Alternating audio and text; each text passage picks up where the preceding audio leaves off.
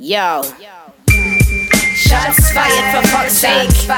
Shots fired for fuck's sake. You know that shots fired. Shots fired, yeah. You know that shots fired. Shots fired, yeah. Shots fired for fuck's sake. Shots fired for fuck's sake. You know that shots fired. Shots fired, yeah. You know that shots fired. Shots fired, yeah. Shots fired. Kairos, Shazanga, with Gina, and shots fired with Michael. Big mouth, sit down. Grown folk about to have a conversation now. Big mouth, sit down. Grown folk about to have a conversation now. Shots fired. Hi, I'm Michael Morgan. This is Shots Fired. Alongside me are the crew with their holsters and pistols at the ready. It's Kairos and Chisanga. What's going on, fellas? I'm all good, Mike. How are you? I'm exceptionally well, actually. I'm intrigued and beguiled by the things that we've got on the docket this week. As you can see, I'm beaming from ear to ear because I can't wait to get into them. So, how about yourself, Kairos? What's going on, brother? I'm doing well. The weather is terrible, but that's not stopping me today. You're always rocking those really interesting T-shirts. What's this one now? This is a Sistine Chapel where God is touching. I thought it was cool. I saw it in the store. I'm like, no one's rocking that. I'm artistic. I like it. Yeah, I like it too. I'm definitely with that. Definitely cool, with that. I went to the Sistine Chapel 2016, and yes, the Catholic Church is mired in controversy, and I think that needs to be talked about. But being in the Vatican was like awe-inspiring. Is like one of those things that I think you just need to tick off. And the Sistine Chapel in itself is amazing. But they say to you when you're inside there, you can't take any photos. Like you're not allowed to take Really? Yeah. They don't want you to take any photos. But I was fucking snapping on the slide. Like I'm not gonna go all that way to the home of Christianity and not like have a memento. But, all right. Yeah, I'm digressing. Mr. Morgan. That's it, Chisanga. Just Crime Stopper yourself. Oh my God. Okay, kicking things off. We had Bellator 267 this past weekend, and MVP had his hand aloft victorious. Now, for me, it was a very, very close fight, but I scored it for MVP. The reason for raising it and the reason for bringing it to the table, with all the accusations of him fighting cans, with all the accusations of him not being worthy because he hasn't actually fought the best of the best, I'm curious, I'm perplexed actually, that he fought the best of the best now twice, because I do rate Douglas Lima. What is it going to take for people to take away the stigma, take away the stench of him supposedly fighting cans and him supposedly not being worthy? Because I think it's high time that they gave him his props, they gave him his due. He's a spectacular athlete. And my question to you is this: what does he have to do to actually prove he's worthy? Chisanga. Yeah, I had the pleasure of being cage-side for that fight, and I'm not gonna lie. Well, I'm trying to think. Who was I sat next to? I was sat next to Lee from MMA Crazy and Louise, and they saw my reactions when MVP dropped Lima for the first time. I was like on my feet like this and whatever. Totally unprofessional. But yeah, what's it going to take for people to start giving MVP his flowers? I mean, sadly, this notion of him fighting cans, as you said, is deeply entrenched into mixed martial arts fans. And one thing that people need to remember is that Michael can only fight who's put in front of him, and most importantly, who is willing to take the fight. That's one big thing that I think people forget when they're trying to say that, oh yeah, MVP just fights cans. And if you actually go back and you look at some of the people who he's fought as of late, obviously he's fought Lima most recently, but he also fought he beat undefeated Cage Warriors former welterweight champion Ross Houston, who's no slouch in his last fight. And I think if people did just do their research and realize, oh yeah, he did just hand Ross's his first loss in mixed martial arts, they'd realize that he's not a can crusher, and he is stepping up in competition who he's facing. But I think that it just doesn't go with the narrative, this narrative that's out there, that's MVP's so-called can crusher or what have you. And even some of the other people that he's fought earlier. I mean, I'm pretty sure we were both at Bellator 200, Mike, when he fought Dave Rickles. Remember, Dave Rickles, that's right. Who embarrassed Rickles. He embarrassed Rickles, and I think Rickles at the time, I don't know if this stat still holds true. I think he had the most fights in Bellator history. Like most appearances in Bellator history, certainly at that time. So that was in May 2018. Dave Rickles, the caveman, no slouch whatsoever. And he embarrassed him, absolutely embarrassed him. So it annoys me that this notion is still bandied about that MVP is a can crusher. But what it's going to take, it's going to take for him just to fight the champion. That's the only thing, and to fight the champion. Can I just jump in and just remind us all, albeit that it was a stinker of a performance, but this is the potential champion who turned Paul Daley into a wrestler. This is a person who actually holds a win over a KO specialist known for shutting people's lights out. I mean, let's not, paper over the fact that he did beat Paul Daley. No, of course. Yeah, of course. I completely forgot about Paul Daley. Exactly. And if you're calling Paul Daley a can, then you really don't know anything about the sport. But as I said, it's gonna take MVP to get the title to beat Yaroslav Amosov for him to be given his dues, or for him to sleep Douglas Lima in a trilogy fight, which, as we all know, that's what he wants right now. And I commend him for taking that. For taking that approach, because I know immediately in the octagon he said, "I've got my eyes on the prize," or words to that effect. That yes, we wanted the title shot next. But after he calmed down and he came back backstage for the post-fight interview, he's like, "No, actually, I want to run it back. I want closure. I don't want there to be any doubt that I'm the better fighter than Douglas Lima." And I think if he goes out there and he beats him again, then you can't deny him, and you can't call him a can crusher. Kairos. Michael Venom Page is a victim of his own success. When you go out there and just eviscerate people in an organization that most people aren't watching, I'll give you an example. Most MMA fans are only UFC fans. So when you go out there and do that, people are trying to reach for some sort of understanding of what they're watching and witnessing. And to them, that understanding is, oh, he must be fighting cans because I'm not familiar with them, and also because he's wiping the fucking floor with them. I literally argued with someone for 8 hours straight in a Spaces about how, not 8 hours, it was 4 hours straight about how Michael Venom Page would beat Damian Maia right now. 40-year-old Damian Maia, and they were not having it. And that's exactly the problem right now. It went from Douglas Lima being a guy who can contend with the top 5 of the UFC welterweight division to, as soon as Michael Venom Page beating him, it's like, oh, he definitely ain't beating no one in the top 10 now. And now Michael, there is nothing Michael Venom Page can do for the mainstream MMA fan besides actually go to the UFC and fight, unfortunately for him.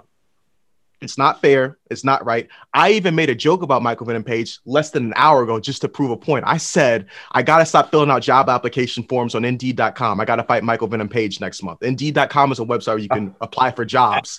And I was like, it's going to hit because people don't like Michael Venom Page, or they think that he is a can crusher. I knew what I was playing, and I was playing off of that. It's not true. Do I believe it? No. But fact of the matter is, most of the MMA fan base believes it, and the only way for that to get away from him is if he leaves Bellator and fights in the UFC and wins and gets a ranking. And I guarantee you, he could even make it to rank number 15, 14, 13. People are still going to say that until he breaks the top 10.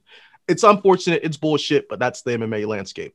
I agree with you, Kairos, because I remember the narrative after Gegard Mousasi joined Bellator.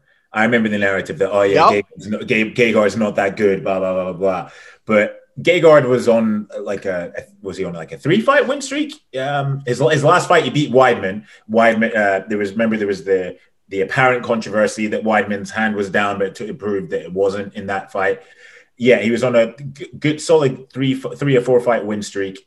Arguably, at that time, probably the top 5 middleweights in the world. And then after he goes and has 1 or 2 fights in Bellator, oh no, he's fighting bums in Bellator. He's not as good as everybody else. It's a shame because, I mean, again, as you said, sadly, and this just goes to show you how well the UFC have monopolized mixed martial arts as a sport. If you ain't in the UFC, you ain't shit. That's sadly the facts of the situation, which, I mean, it's going to take years and years and years, and I don't know, for a billionaire to say buy Bellator and to put them on par with the UFC for that narrative to change. But yeah, as you said, Michael's a victim of his own success, sadly. And I do agree with the notion that he'll take him to jump into the UFC for that to change. But I'm pretty sure, actually, off the top of my head, I think, if memory serves me correctly, I was speaking to somebody close in the team, and I think he's got 2 or 3 more fights left on that contract with Bellator. 3 more, wow.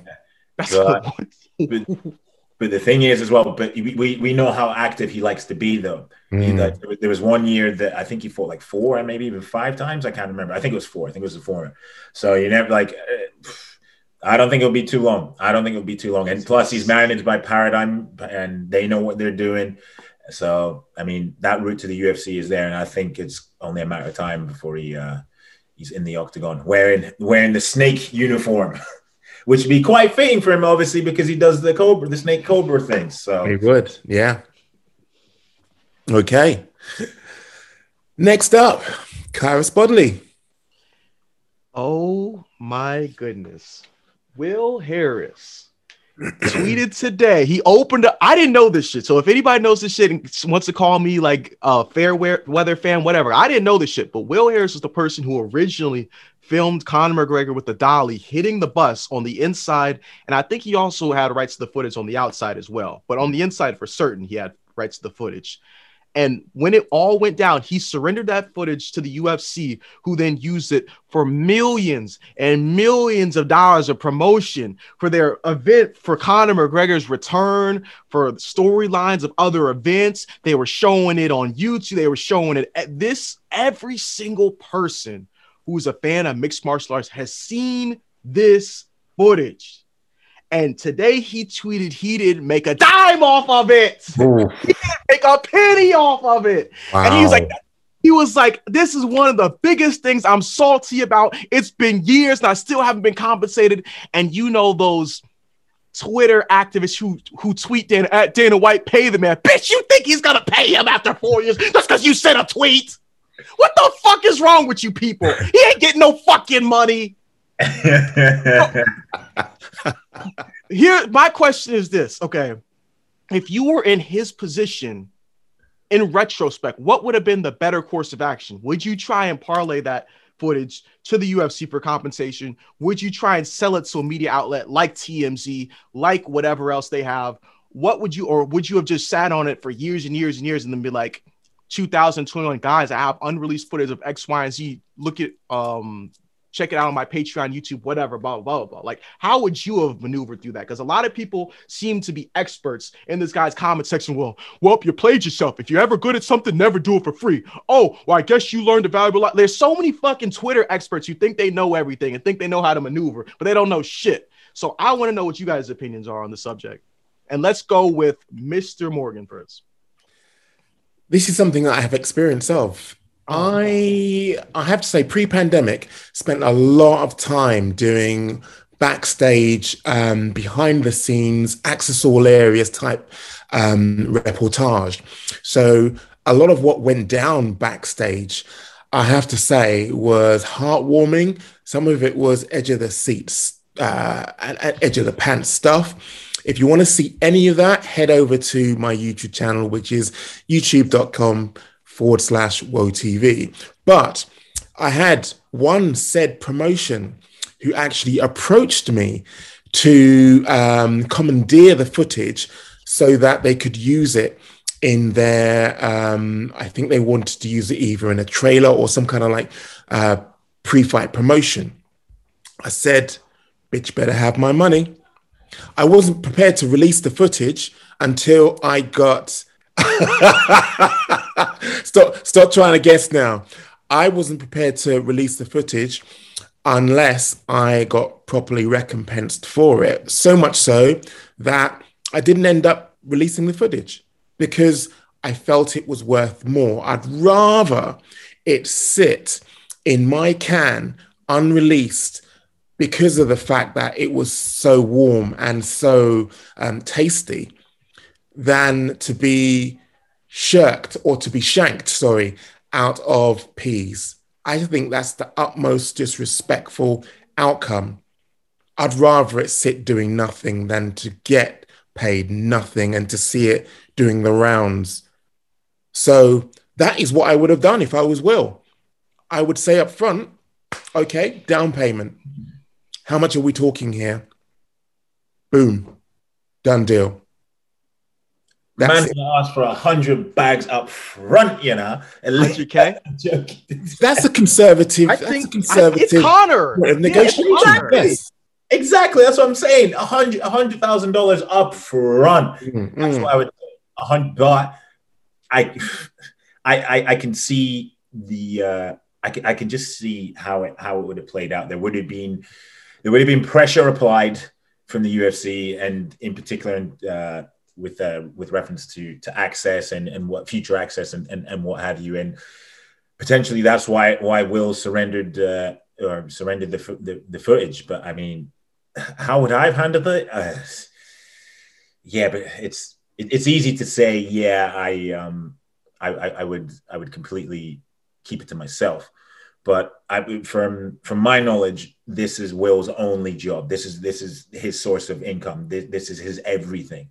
So this the potential threat of not being given access, and I'm not saying the UFC did this. I'm just putting out a hypothetical. The potential exile that he'd be in would well, if that was me, it would make me contemplate being like, fuck it, I'll just hand it over or what have you, or I'd at least ask for like a credit. I don't know if they even gave him a credit, because sometimes like in the countdowns and stuff like that, when say they take audio or they take video interviews, they put courtesy of MMA Fighting or courtesy of MMA Junkie or what have you.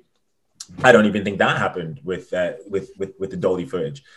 So yeah, I mean, he has a right to be pissed. Like, he really has a right to be pissed. So speaking of, actually, like, well, he must have put this tweet out there because of the timing, but it's 3 years since Conor Khabib. Now it's 3 years tomorrow. Oh. It's 3 years today for the listeners listening. But yeah, I would. Yeah, man, I don't in any way, shape, or form begrudge him for giving out that footage. I mean, because again, the potential pressure and the potential banishment, and like we all know, when you get banished from the UFC, it's banishment would have made him question. Well, would have made him think of his entire career and the potential. No, would have think of his entire career. It would have potentially scuppered his entire career. I know he does a lot of things where he goes behind camps, and that's well, those are my favorite videos of him, when he goes in and does. He basically embeds himself with the fighters for like a week or so. But yeah, it's pretty shit that I don't even want to fathom, and I'm sure he probably knows how many millions of views the clips have garnered. But that potential revenue, like, I mean, even if he was given like just like not even 5%, even if he gave him like 2 or 3% of like all the revenue made from it, that would be suitable recompense. But that ain't gonna happen, and it's shady as fuck that hasn't. I beg to differ on one point that you raised there in terms of why he would have handed over the footage because of access.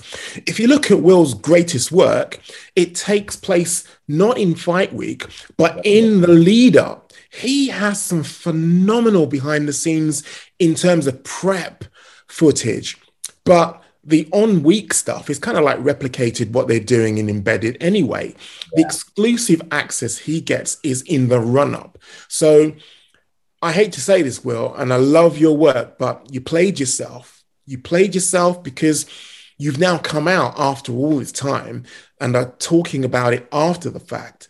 The energy, the kind of like vim should have been given out before that footage was handed over. And okay, it's all very well and good to say this in hindsight, but come on, we know how big and what traction that Conor had at that time. So he was in a very strong position in which he could actually negotiate, him being the only camera person to have captured it. So, Will, it's unfortunate, and I feel for you, my brother.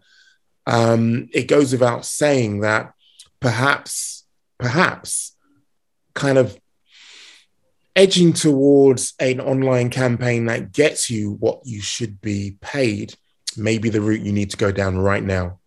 Yeah, potentially. I'm just looking at the at the figures. So I don't know if Will got some money from TMZ from it. He must have to a certain extent, because as you said, he had rights to footage inside and outside. So I don't know if he had an alternative cameraman with him at that time. But the TMZ video has 7.4 million views. Oof.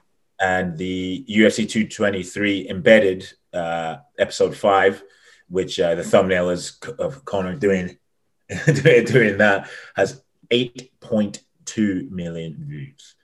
Which, I mean, that's cheddar. That's just the people who directly used it. There's people who make promos for events themselves on YouTube. Of course, yeah.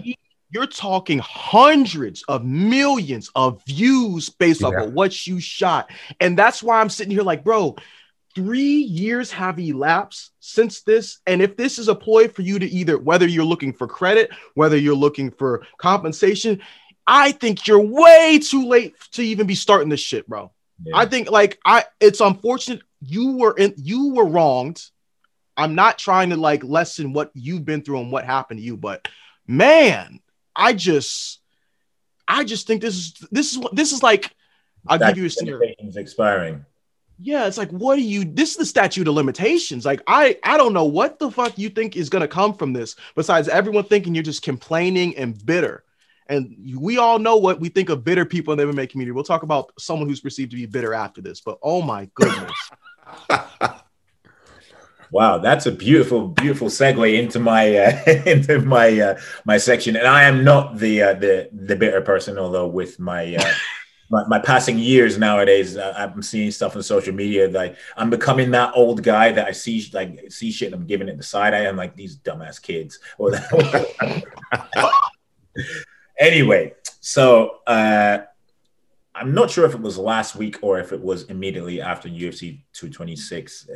Bloody Elbow reporter and contributor and opinion. To be honest, he really does mostly opinion pieces. Trent Reinsmith published an article. Basically, I think the premise of it, I did read it, but I can't remember all of it off by heart, off the top of my head right now.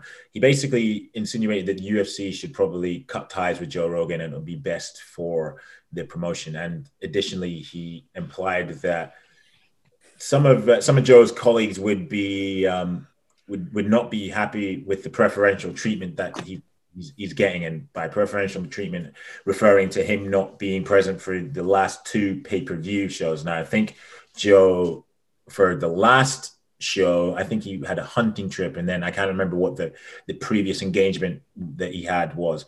And Trent's point of view and Trent's sentiment was, look, this man is paid to do 12 events a year. He should have those weekends free or what have you. And to say the article traveled would be somewhat of an understatement, because even today I'm still seeing people former fighters and media personalities like Brendan Schaub talking about this and basically essentially calling it clickbait journalism and defending Joe Rogan to the hill. Now, I can understand Trent's point to a certain extent that this is 12 nights a year that Joe has to show up and commentate, and he's not doing the grind like a John Anik, who's going to, prior to the pandemic, who was going to every single event in week in, week out. But where I'm not with him is the fact that Joe also has commitments outside of the octagon, and his main commitment is his comedy. That's his that was his bread and butter before the UFC, and it's going to be his bread and butter for a long time. Obviously, the podcasting as well. So I'm with him to a certain extent, but at the same time, we in fact, I'll go back to that. Joe has said on numerous occasions that he books events, and it doesn't matter if the UFC then subsequently put a pay-per-view event, that he's not going to change his schedule, because once he's committed to something, and once he's committed to a club and say, I'll come and play your club, he's going to honor his word. He's not going to backtrack in any way, shape, or form. So I wanted to get your guys' thoughts of it, and in particular, the fervent defense of Joe Rogan from pretty much everybody and all fighters connected to the UFC in a working capacity and those outside it. I don't know if you even saw Big John McCarthy and Josh Thompson on their podcast weighing in, defending Joe to the hilt. So I'm going to go with Kairos on this first, because he passed me the mic so gracefully with his effortless. This isn't even effortless. With his effortless transition. Kairos, what are your thoughts on this? And okay, first, no, two-part question. Do you think that Trent had some valid points in that article? And part two of that, what's your thoughts on everybody coming to the defense of Mr. Joe Rogan? He just can't fucking help himself. We talked about this man months ago. We told his ass what he needed to stop doing. He didn't fucking listen. He said, all right, I'll try it out, guys. That lasted for 1 day. He stopped doing it for 1 fucking day. He doesn't listen. Here's the problem. His points aren't valid because he's looking at it in the scope of, well, you compare it to your colleagues. Your colleagues are putting in more work, don't have as much leeway, and you get X, Y, and Z. His colleagues aren't bringing in what he's bringing in, A. His colleagues weren't in the UFC doing what they have been doing for the UFC for as long, B. And C, the way that you just went about talking about it seemed like it was just an attack, a personalized attack on him. You don't go against Joe in MMA. Joe and MMA are like that. You can, even when you're right, you're wrong. You cannot go against him like that ever. And I really feel like if Trent wanted to get his point across without getting absolutely crucified for it, he would have done it. But like when you read the article, even when he's talking about Joe Rogan's accolades, he puts in the $100 million deal with Spotify in quotation marks, almost like this is what has been said, we can't confirm it type of shit. And it's just like, bro, I get that you are just so intent on telling the story, putting together research and wanting to make sure everything is in its right spot, but there's a right, a wrong, and a your way of doing things. And your way, your method is not received well by fans. Is not received well by fans because of your reputation. This is one of those things. Your reputation precedes you, and people are automatically going to scoff at whatever the fuck you do. When he put out that article, I remember seeing that shit. I was like, they're going to rip him a new asshole for this. And when I saw it, I was like, they are going to rip him for the shit. I didn't comment on it. I didn't like shit about it. I just like, I'm just going to read the comments over time. I'm going to check every hour to see what people say. Oh, here goes shit with some more bullshit. Oh, like, I don't understand why he does this to himself. And if we're really going to talk about people getting special privileges and do you think if a new reporter at Bloody Elbow was getting the response, this type of response from fans that Trent has been getting for the past few years, you think Bloody Elbow would keep them there? I don't know. I don't know if they would keep. I don't know, but I think they'd be gone. So for him to talk about someone's privilege and act like he doesn't receive privilege for his given position and how long he's been with Bloody Elbow is a little bit hypocritical. But that's just me. I think he has points. He has points. They are not invalid. But you can't go about those points like that. You just can't. Just to pick up on something that you just said there, Kairos, having worked for Bloody Elbow, I think I did a stint there of 18 months. Loved it. And why I loved it is because it's a supportive environment where you're encouraged to speak your mind and never mind how you speak. Just as long as you can back it up, the journalistic infrastructure, the integrity, and the framework is so entrenched into every single article that goes out. It's very robust. And I can say that as somebody who has worked for Bloody Elbow. So I think whoever was getting this amount of flack, whoever is getting this amount of blowback, whoever is getting this amount of feedback would have the same sort of support.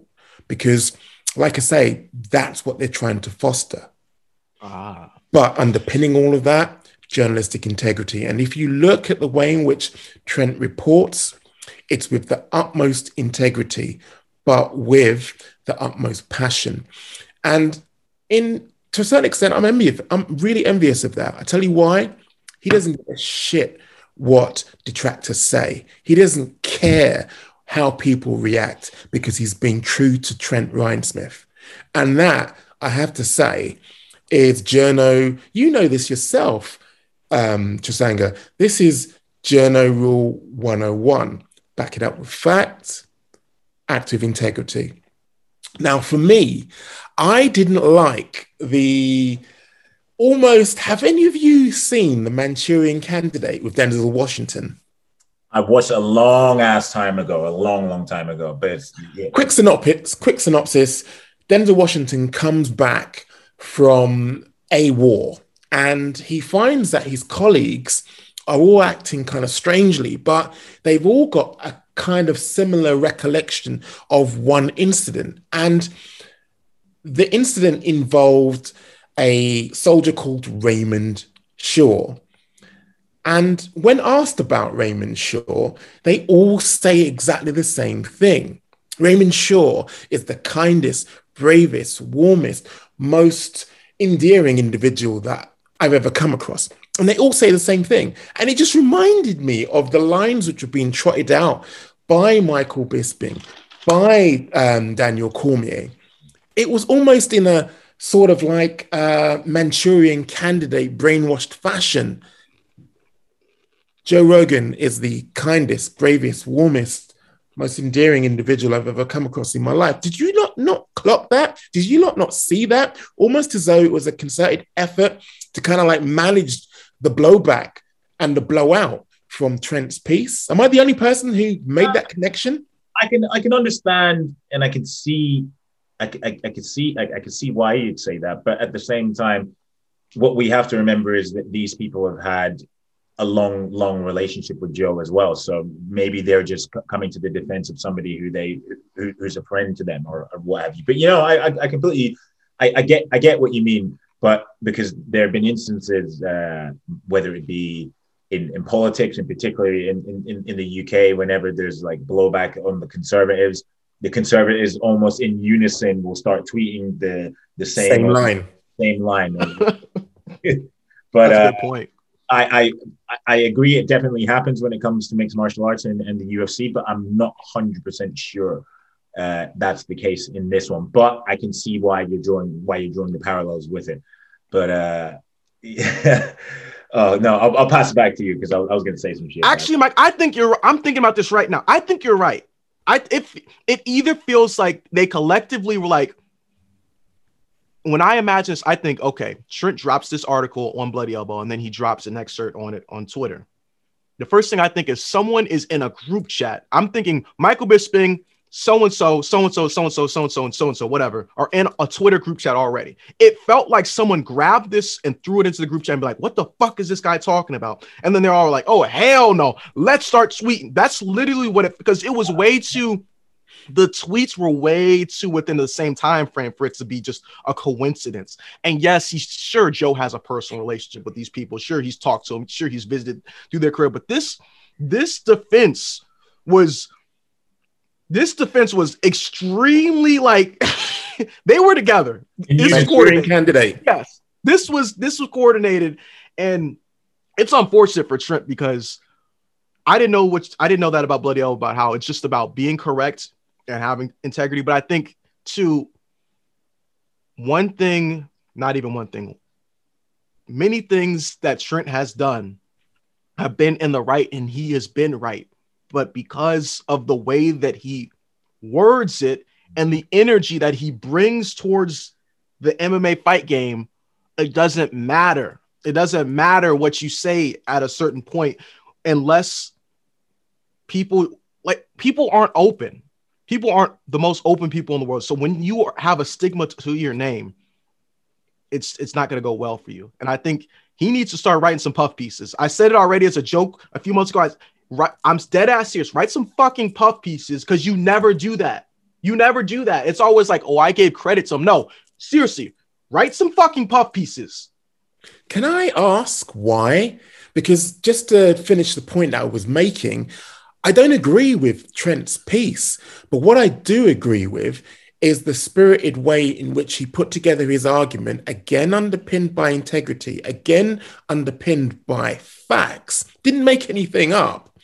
And I think there's room in the MMA space for that. I just get sick and tired of the MMA puff pieces, which are designed to make sure that access keeps on happening, which are designed to ensure that you get invited to the next UFC presser. What, as I say, my issue with this whole thing was the defense.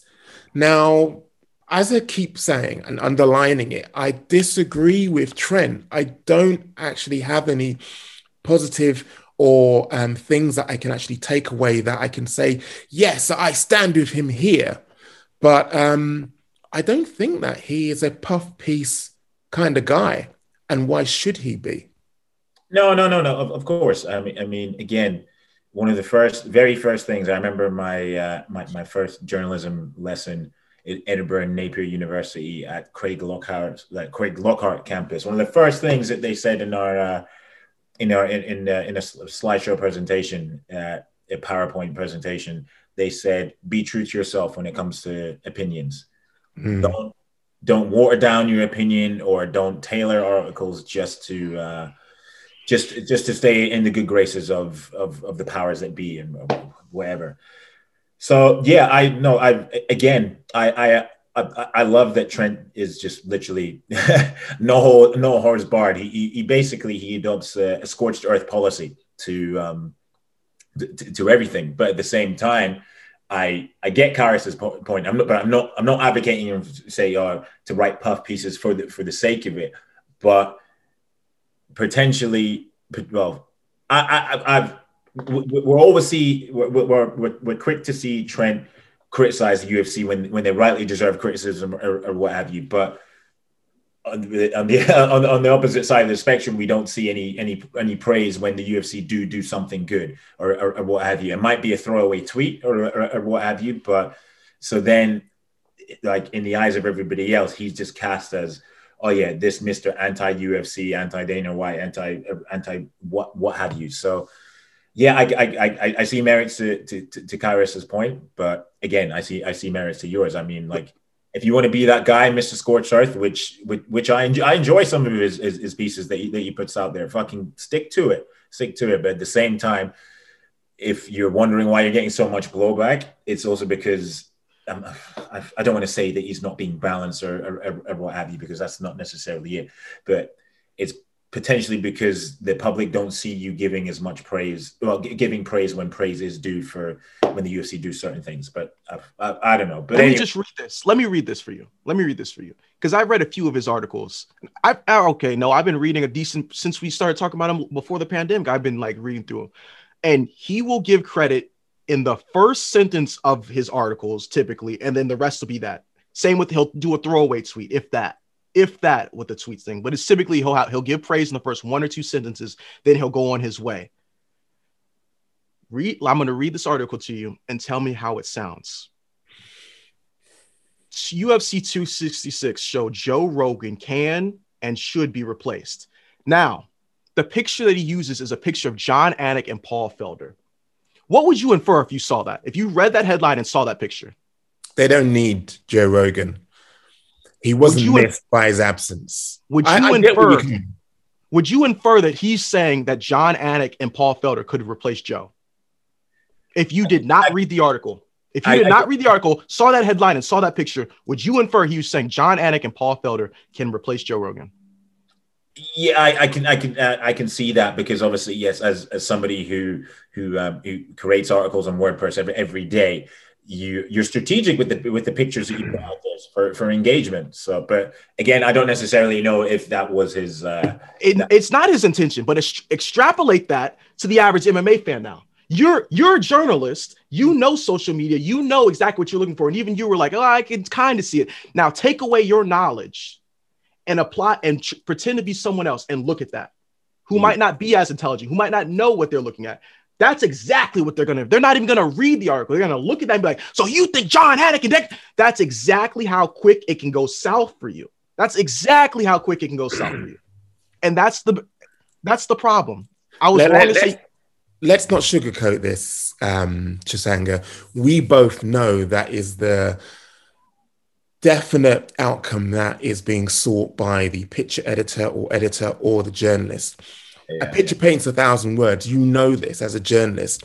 So that is a very strategic and deliberate move to do that. Placement of the image, especially at the top. Yeah, no, I agree. But I'm just giving him the benefit of the doubt because there have been instances in the past where, say, if I'm rushing up a story or what have you, I just grab any old stock image and I put it there, and then. But in the context of this article, as I ain't gonna say no. I was gonna. Have you watched Power? You know when Tariq asked Kanan, "Did my dad really do this?" I was gonna say that response. Yeah, he did. He guilty as shit. He guilty as fuck. Remember they said he did that shit. yeah, I didn't want to say that. But and again, I say this from having worked at Bloody Elbow. There were times where I would put pictures up for an article, and one of the editors, I forget which one, would actually replace the picture to make it more relevant and make it more, I thought at the time, make it more eye-catching to go with the headline. It's a strategic and deliberate decision. Yes. Well, so yes is the answer, Kairos. Well, that's why you have picture editors. That's why you have picture editors and national papers and websites. They're there to select the images that engage the most and well, obviously convey the story. Yes. First and foremost, but also engage. 100%. 100%. But yeah, so I mean, I love that he says it with his chest. I love it. But in terms of what Joe Rogan brings to the sport of mixed martial arts, I mean, I'm not riding with him on. You can't. You can't go to the top. I'm not riding with him on. I don't think any of us are riding with him. What I do love is just that I remember in a former life when I was doing the journalist beat at the Voice. One of my mentors, because I then went on to work for Touch Magazine, one of my mentors at Touch Magazine, he was the managing director, editor, all rolled into one, said to me, there is no point in you pursuing a career in journalism if the story doesn't elicit an emotion in the person who is reading it. There is no point. Absolutely no point. And that is what Trent does. He elicits an emotion. This is classic journalism 101. When someone is reading that, they're either infused, enraged, there is an emotion which is touched. And I commend him for that. Like I say, disagree with him, but I commend him on his writing and his ability to touch people's emotions, because that is what we're fundamentally talking about here. No, you're very right, and I don't know why. No, I can understand why MMA fans have such a hard on for him, if you know what I mean, in terms of them portraying him to be Mr. Negative and what have you. But at the same time, somebody's got to hold the powers that be in the sport, whether it be the UFC, Bellator, PFL, or whatever, to account. And somebody has to state their opinion on it if they think that they're doing wrong. So fair play to him. Like, yes, but that doesn't need to be his job all the time. You said they have to, your articles have to evoke emotion. But if your articles are only evoking one emotion at a certain point, that dwindles into, if all you make me feel is one way, that lessens the effect that I feel towards that emotion. So after you go for years and years of just evoking anger or outrage or dissonance within people, we're going to start to feel nothing. So you're choosing between the same result at the end of the day anyway. If nothing is not where you want to be and all you make us feel is one thing and we get used to that, you're in the same place. We're still left with nothing. You have to vary your attack. You have to change up how you do it. And the puff piece shit, I'm taking that back. He doesn't need to write puff pieces. He doesn't. But he needs to figure out a different tone, a varying tone to how he gets his points across. Yeah, no, I get what you're saying, because if he was to continue in the same vein, and I think to a certain extent this is already, I think he's kind of been pigeonholed himself, if you know what I mean. That he's down this he's essentially pigeonholed himself. And for those who don't know what pigeonhole means, basically what's the definition? He's what the fuck am I trying to say? Fucking late answer. I'm a fucking journalist who's meant to have a very. Has he painted himself into a corner? Yes, that's it. Essentially, I'm a fucking journalist meant to have a wide vocabulary and shit, but I'm fucking tired as hell today. It's been a long ass day. What I would say, you know what, Kairos, I've got serious misgivings about what you're saying about Trent and the way that he should be as a journalist, in terms of, and you, Kairos, Chisanga, in terms of varying his tone. Why should he vary his tone? This isn't his first rodeo. This isn't the first time where he's drawn the ire of quote unquote fans stroke MMA enthusiasts. Now, Trent does what he does. He's found his lane. His lane is in the same vein, excuse me, as Kareem Zidane. They both. What? I'm sorry. You can land. I'm sorry. I'll let you land. Hold on. I've got his name right. It is Kareem Zidane, yes, right? Shout out to Kareem. He has found his lane. Kareem has a certain track that he goes down, pursues, and stories which he writes. So has Trent. And I think that individuality amongst a sea of puff pieces, we've got more than enough of that in the library.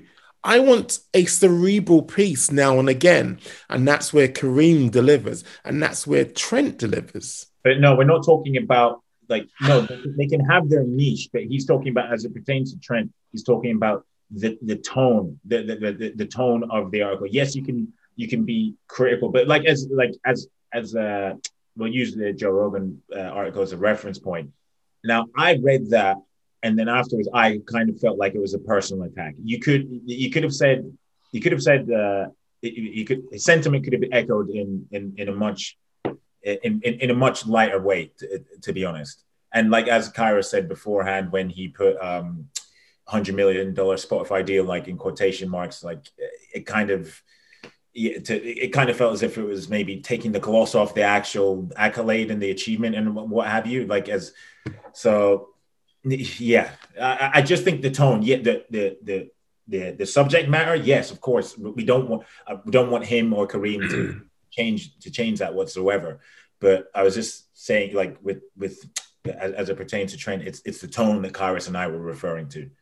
Yeah, but tonality goes hand in hand though with Trent's brand values, and his brand values is touch the heart of the reader, and I subscribe to that.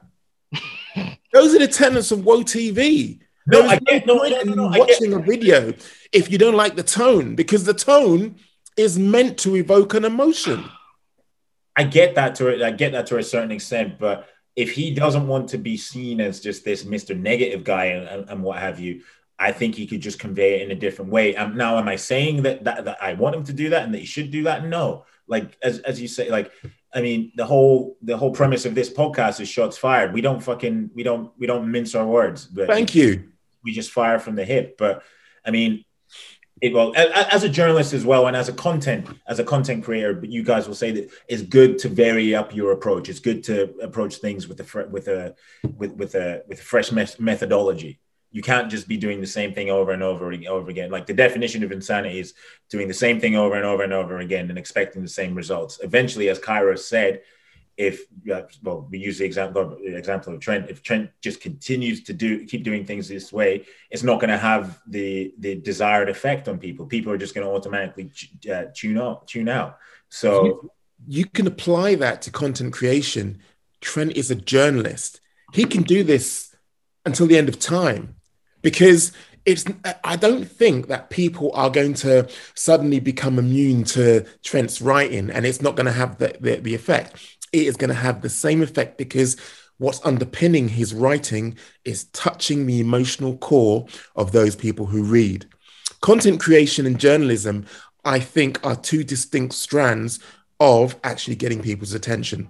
No, I agree with that to a certain extent, but yeah, I still think that a different approach every now and then. Even like myself, like when I used to have the column or whatever, I got like for the first 6 months I had this regimented way of writing and what have you, and regimented way about going and getting my stories. But eventually I stepped out of my comfort zone and I started changing things. So I think he can keep the sentiment, keep the sentiment. I think we should preface this. We don't want you to change who you are and I was about to say your constant attacks, but it's not constant attacks. And we don't want you to change your subject matter, your favorite subject matter. But I think from time to time to vary things up, to vary the approach, and maybe be a bit more mindful of the. No. In fact, scratch that bit for a mindful thing. Just vary up to a certain extent. That's what I mean. But as I said beforehand, stick with the subject matter. Stick with the no hold bars, but maybe just weave. I don't know. You get the point that I'm trying to say. Let you bringing up Kareem is the perfect example. You don't think Kareem is critical? The man, he goes after the Dagestani boys. Exactly. He goes after the Dagestani boys every single day. He gets death threats, but the overall percentage approval rate is in the 90s probably for him. He's probably sitting in the 90s, and it's the 10% of the people who he's talking about where it's like, oh my goodness, because the way and the tone of how he writes it. Trent could write anything that is sitting in the 10 to 15% approval rate. Why? Because of his tone. The difference between boiling water and not boiling is 1 degree. And for some strange reason, he makes sure he implements that one every single time to get people boiling. It's not just the way he writes the articles. It's the way he interacts with people online. It's not just the way that he, like, all of these things that he is doing is the result and the weight of what he has been doing through social media, through his articles, and how he approaches things. When kids are acting stupid on, like, it's never too late to turn things around. That's the point that I'm getting at. It's never too late to turn things around. And for us to assume, or for him to assume what he's doing is the right course of action or the perfect course of action is pretty close-minded, because essentially you're saying you're a finalized product and you're perfect and there's nothing that you can improve upon or change. And last time I checked, nobody's perfect and everybody needs to improve upon something. So we're just trying to give you these quick pointers on what may or may not help you.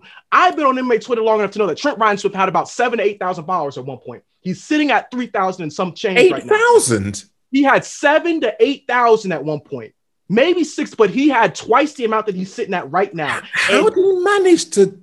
Exactly, but nobody wants to talk about that. Are nobody. Sure? Yes, I have been. Yes.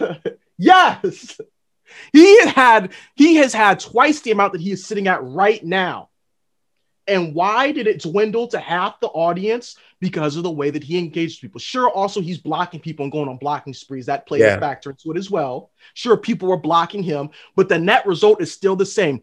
The way he is interacting with people, the tone of what he is doing, and the people that he is targeting. These are way too many accumulating blows. You need to cut something off or change one thing, or essentially you are going to be so confined to an area that nothing you do to change the situation is going to change the situation. We're trying to help you before you get to DEFCON 5 right now. We tried to do it last year. You did it for 24 hours, Trent. Try and do it for 48 next time. Try and do it for 72 next time. I think Trent likes it at DEFCON 5. I think there's a certain bit of cathartic relief that he gets from actually jettison all of those haters, because he seems quite content to continue along the track that you and I, G and Chisanga, were talking about last year. Nothing. He doesn't like that shit. And he should be commended for that. He doesn't like it. You want to know how I know he doesn't like it? Okay.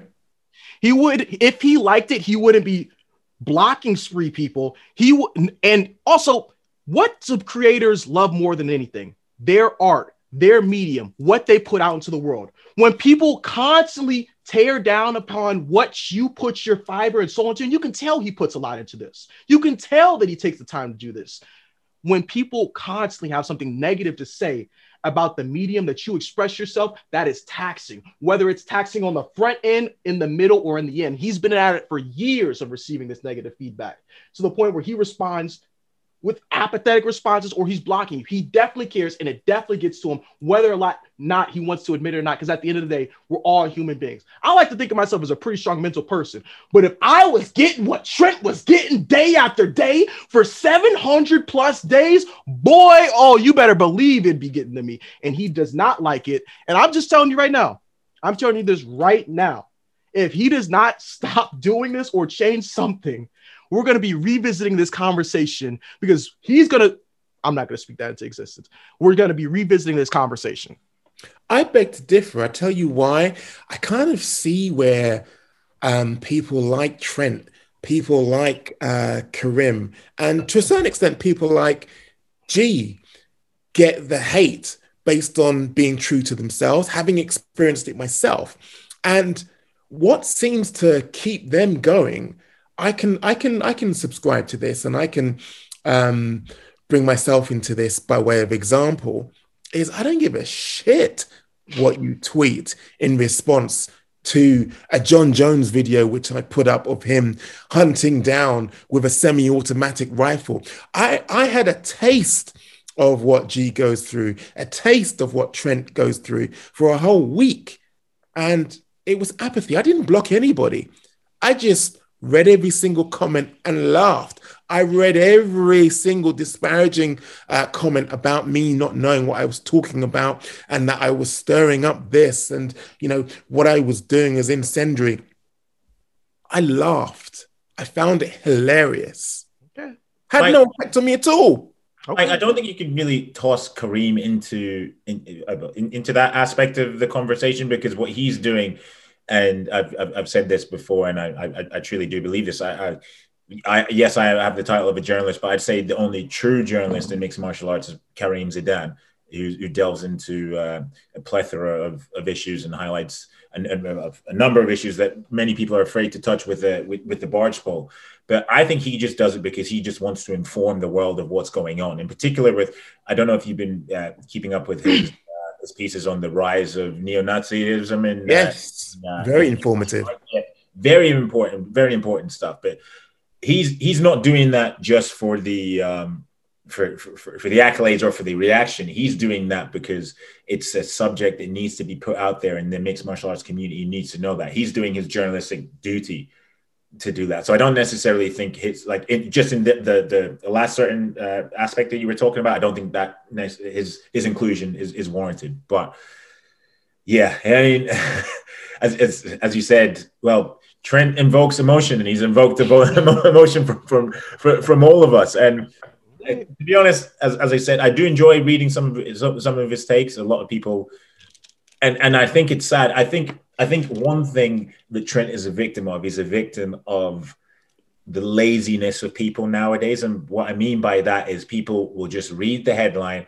and read 2 or 3 parts, and then they'll what you call it, they'll form their opinion off of that. For all you know, Trent could have put, I'm a really big fan of Joe Rogan. I like everything he's done for the sport at the bottom of the piece, right? But I guarantee you 90% of the people, maybe we'll say maybe 3/4 of the people wouldn't have read that, because it would have just read the headline and the first paragraph. Well, in this instance of this story, and it'd be like, "Oh, this motherfucker, blah blah blah, hates Joe Rogan, blah blah." And yeah, so I think he's sadly a victim of that, and I think his approach has played a part in that. But yeah, it's a shame, because nowadays, again, people are just becoming fucking lazy, and I think potentially for him, he might have a bit better. he might be better off doing this like video pieces, piece to cameras, just speaking his truth or speaking. He does that. Yeah. Oh, does he? Does he Yeah. do that? Okay. Yeah, I think it's called Come On Now. Okay, but I think maybe he needs to keep pushing that to the fore, because I for one haven't seen enough. But if he keeps pushing that to the fore, because obviously when you're reading articles, just like when you're having a conversation with somebody on WhatsApp or via email or what have you, like your tone can be misconveyed and misconstrued and misinterpreted. So I think if he was to do that a bit more, I think people would truly get to know him and would realize that he's not this negative Nancy all the time. But so if I was advising him or whatever, not that my advice means fucking shit in the world, but I'd just say maybe just put like with your videos, with your articles, put like embed a video of you talking about Joe Rogan and what have you. So then people can interact with you in a bit more of a personal level. It's a lot more personal doing video pieces or even just like audio pieces and with audio opinion pieces. So I think maybe he could benefit from doing that. Okay, fellas, I think we've done this to death. I had no idea that we were going to be this passionate about Trent Reinsmith. I hadn't actually factored this as the major talking point. But just before we go, this coming weekend, we have UFC action, and on the docket is Mackenzie Dern versus Marina Rodriguez. To be honest with you, I'll just put my cards firmly on the table. Having put a cursory glance through this fight card, thank God that we've got Fury Wilder 3 this weekend, because that's where I'm going to be investing my time. I can't wait for that matchup. I think Fury is going to do some serious damage. I just don't feel as though I don't think Deontay Wilder is on his level. I don't think Deontay Wilder brings anything that, first of all, Fury has never seen before. And I see Fury being more the consummate boxer, the sniper professional, and he's not like a one-hitter quitter, because that's how I see Deontay Wilder. If he lands, it's over for you. Yeah, no, that's very true. But come on, man, you've got to be rooting for Deontay as well. You got to be. Now, I'm rooting. To this day. To this day. I'm a big fan of Tyson Fury. He's a phenomenal advocate for mental health. And I don't know if a lot of people know this. He's just signed up to be an ambassador for the Frank Bruno Association. Amazing. Yeah, he has. But just to throw a fucking spanner into the works, just to throw another spanner into the works, I'd love for Deontay to win.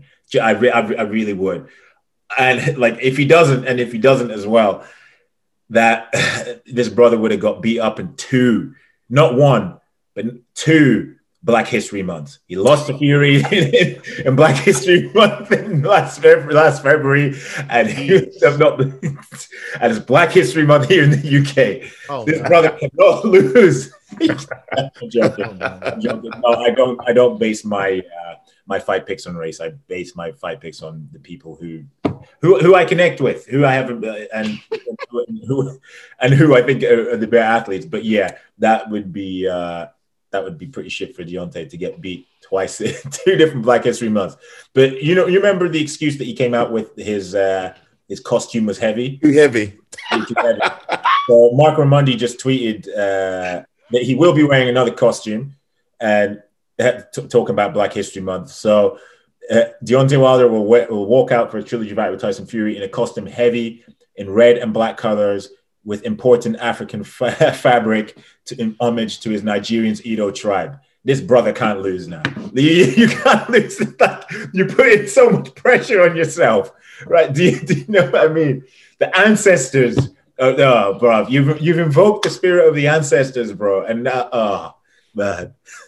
Am I right in thinking though, Kairos, that in terms of like combat action this coming weekend now, am I misplaced in where am I going to be putting my energies with Deontay Wilder and Fury, or have you got your eye on something in particular UFC this coming weekend? You know me personally, I'm not a huge boxing guy. I mean, sure, I'll watch that fight, but I'm not gonna watch the whole boxing card. I can't.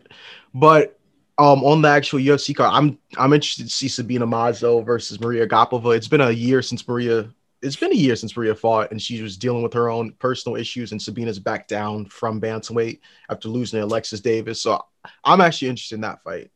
But other than that, I can't really think off the top of my head what else they have, but I'm just not a boxing guy. Phil Hawes versus Darren Wynn. That's going to be a good fight. Oh, my gosh. No, Darren Wynn gets me all... Move down a weight class. Get a dietitian. He's fighting a middleweight. He can make it to welterweight, bro. He's just lazy. Oh, my God. Just like Kelvin Gastelum could be a welterweight, but they're so lazy. They are so... Bro, you're going to... I'm not going to do this. I'm not going to do this. Okay, all right. Who are we picking for the main event? I'm not going to lie. I'm apathetic. I'm just going to pick one. I'm going with Mackenzie Dern. Bruv. I mean, unless you can get this to the ground, I mean, it could be a repeat of the Marina Rodriguez against Amanda Ribas on Fight Island. Because Marina's got them hands. She got them hands on. So if Mackenzie can't get it down, I'm going with I'm going with Marina. Marina. Okay. Karis? The way that Marina fought Carla, I don't feel right pick. I respect Marina's abilities. I'm gonna go with Mackenzie. I think she can't stop people from closing the distance. All right. Okay. Well, that wraps up another episode of Shots Fired. Our holsters are non-existent because I've been still shooting when I had my holster kind of like shored up with flipping, the AK-47 or the revolver that I had in there. So my holster is finished. But thank you, gentlemen. It's been, as always, amazing chopping it up with you. We'll be back next week after this coming weekend's fight action. Peace, people. Take it easy. Boom. That was a good episode.